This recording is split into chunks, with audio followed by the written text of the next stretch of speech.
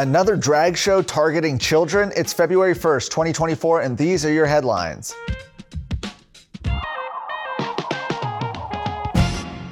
As a state law banning sexually explicit drag shows from targeting children continues through the courts, yet another drag show targeting kids is being hosted in South Texas. The drag show is called Art Walk, We Love Corpus Christi, and it's being held in, of course, downtown Corpus Christi at the House of Rock tomorrow on Friday. The event, hosted by Azul Entertainment, will feature various local drag queens, including Porcelain, Gemini York, Desiree Brooks, and Dino Andrews York, whose Facebook posts show sexually explicit content. Now, according to the original flyer, the performance is open to all ages. Shortly after Texas Family Project and Defend Our Kids Texas shared the flyer on their social media channels, the group removed the phrase family friendly from their advertising. However, Texas Family Project confirmed over the phone that the venue will still allow children into the building. Now, last year, Senator Brian Hughes passed Senate Bill 12 in an effort to combat sexually explicit performances in front of minors. SB 12 prohibits those sexually oriented performances for children under 18 years old. It was signed into law by Governor Abbott and took effect on September 1st. Shortly after Abbott signed the measure, however, the ACLU sued the state, saying the law violated constitutionally protected speech. Now, on the day the law was supposed to take effect, a Reagan-appointed federal judge, David Hittner, ruled in favor of the ACLU's lawsuit, allowing drag queens to continue performing sexually explicit events for children. After Hittner granted that temporary restraining order on the new law, he issued a permanent injunction preventing violators from being subject to up to $10,000 in fines per offense. Texas Attorney General Ken Paxton appealed that to the Fifth Circuit Court of Appeals and filed a motion to stay that injunction. However, as of right now, the case has not yet been ruled on. After parents in Dallas ISD expressed their concern over the district's Out for Safe Schools program, which partners with a transgender clinic, the district has now deleted any mentions of the program on its website. The program was launched back in 2018 and provided teachers with intervention strategies for harassment or name-calling in schools. Once teachers and other faculty members completed the training, they were given badges signaling to LGBT students that the teacher was considered a, quote, advocate. The program was found to be in partnership with the Resource Center, a clinic that provides sterilizing cross-sex hormones and clearance letters for gender mutilation surgeries. Now, the Dallas Express had reported that Dallas ISD removed its promotion of the Out for Safe Schools program.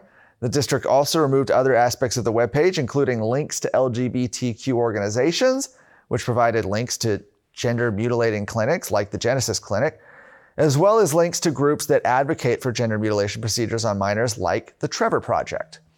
Additionally, the document named the LGBTQ plus resources for Dallas ISD and surrounding communities, which was publicized for all to see previously and posted on the district webpage, well, that's been removed, and access to the document is now restricted. The document provided students with resources on how to socially, legally, and medically change their gender. Now, Dallas ISD has also been scrutinized for its partnership with an after-school sex education program called Positive Prevention Plus, which is run by Healthy Futures of Texas. Initially, Dallas ISD told Texas Scorecard that the district was not in partnership with HFT. However, a document obtained by the Dallas Express shows that the district signed an official partnership with them on January 31st of last year. As we previously reported, the lessons included in the program are gender and sexual orientation, which would cover LGBTQ plus bias and its effects. Other lessons include topics such as contraception, HIV, sexually transmitted infections, and how to wear and use a condom properly. Are you worried about your kid's future? You should be. I'm Charles Blaine with Texas Tomorrow. This is a show where we're going to talk about the issues and the people that are pushing the policies that concern your family, your home, and your kids. Catch Texas Tomorrow every Thursday. Conservative groups and coalitions are converging on Texas, right here in the Lone Star State, for this year's Republican primary in an effort to push for candidates that stand for education freedom and challenge those who do not. The latest group to throw its hat in the ring is the School Freedom Fund, which is an arm of the national organization Club for Growth.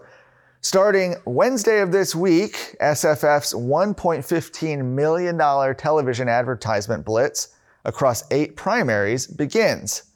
They said candidates need to realize they can't claim to be conservative while simultaneously opposing school freedom and taking cash from radical education bureaucrats. That was from School Freedom Fund President David McIntosh.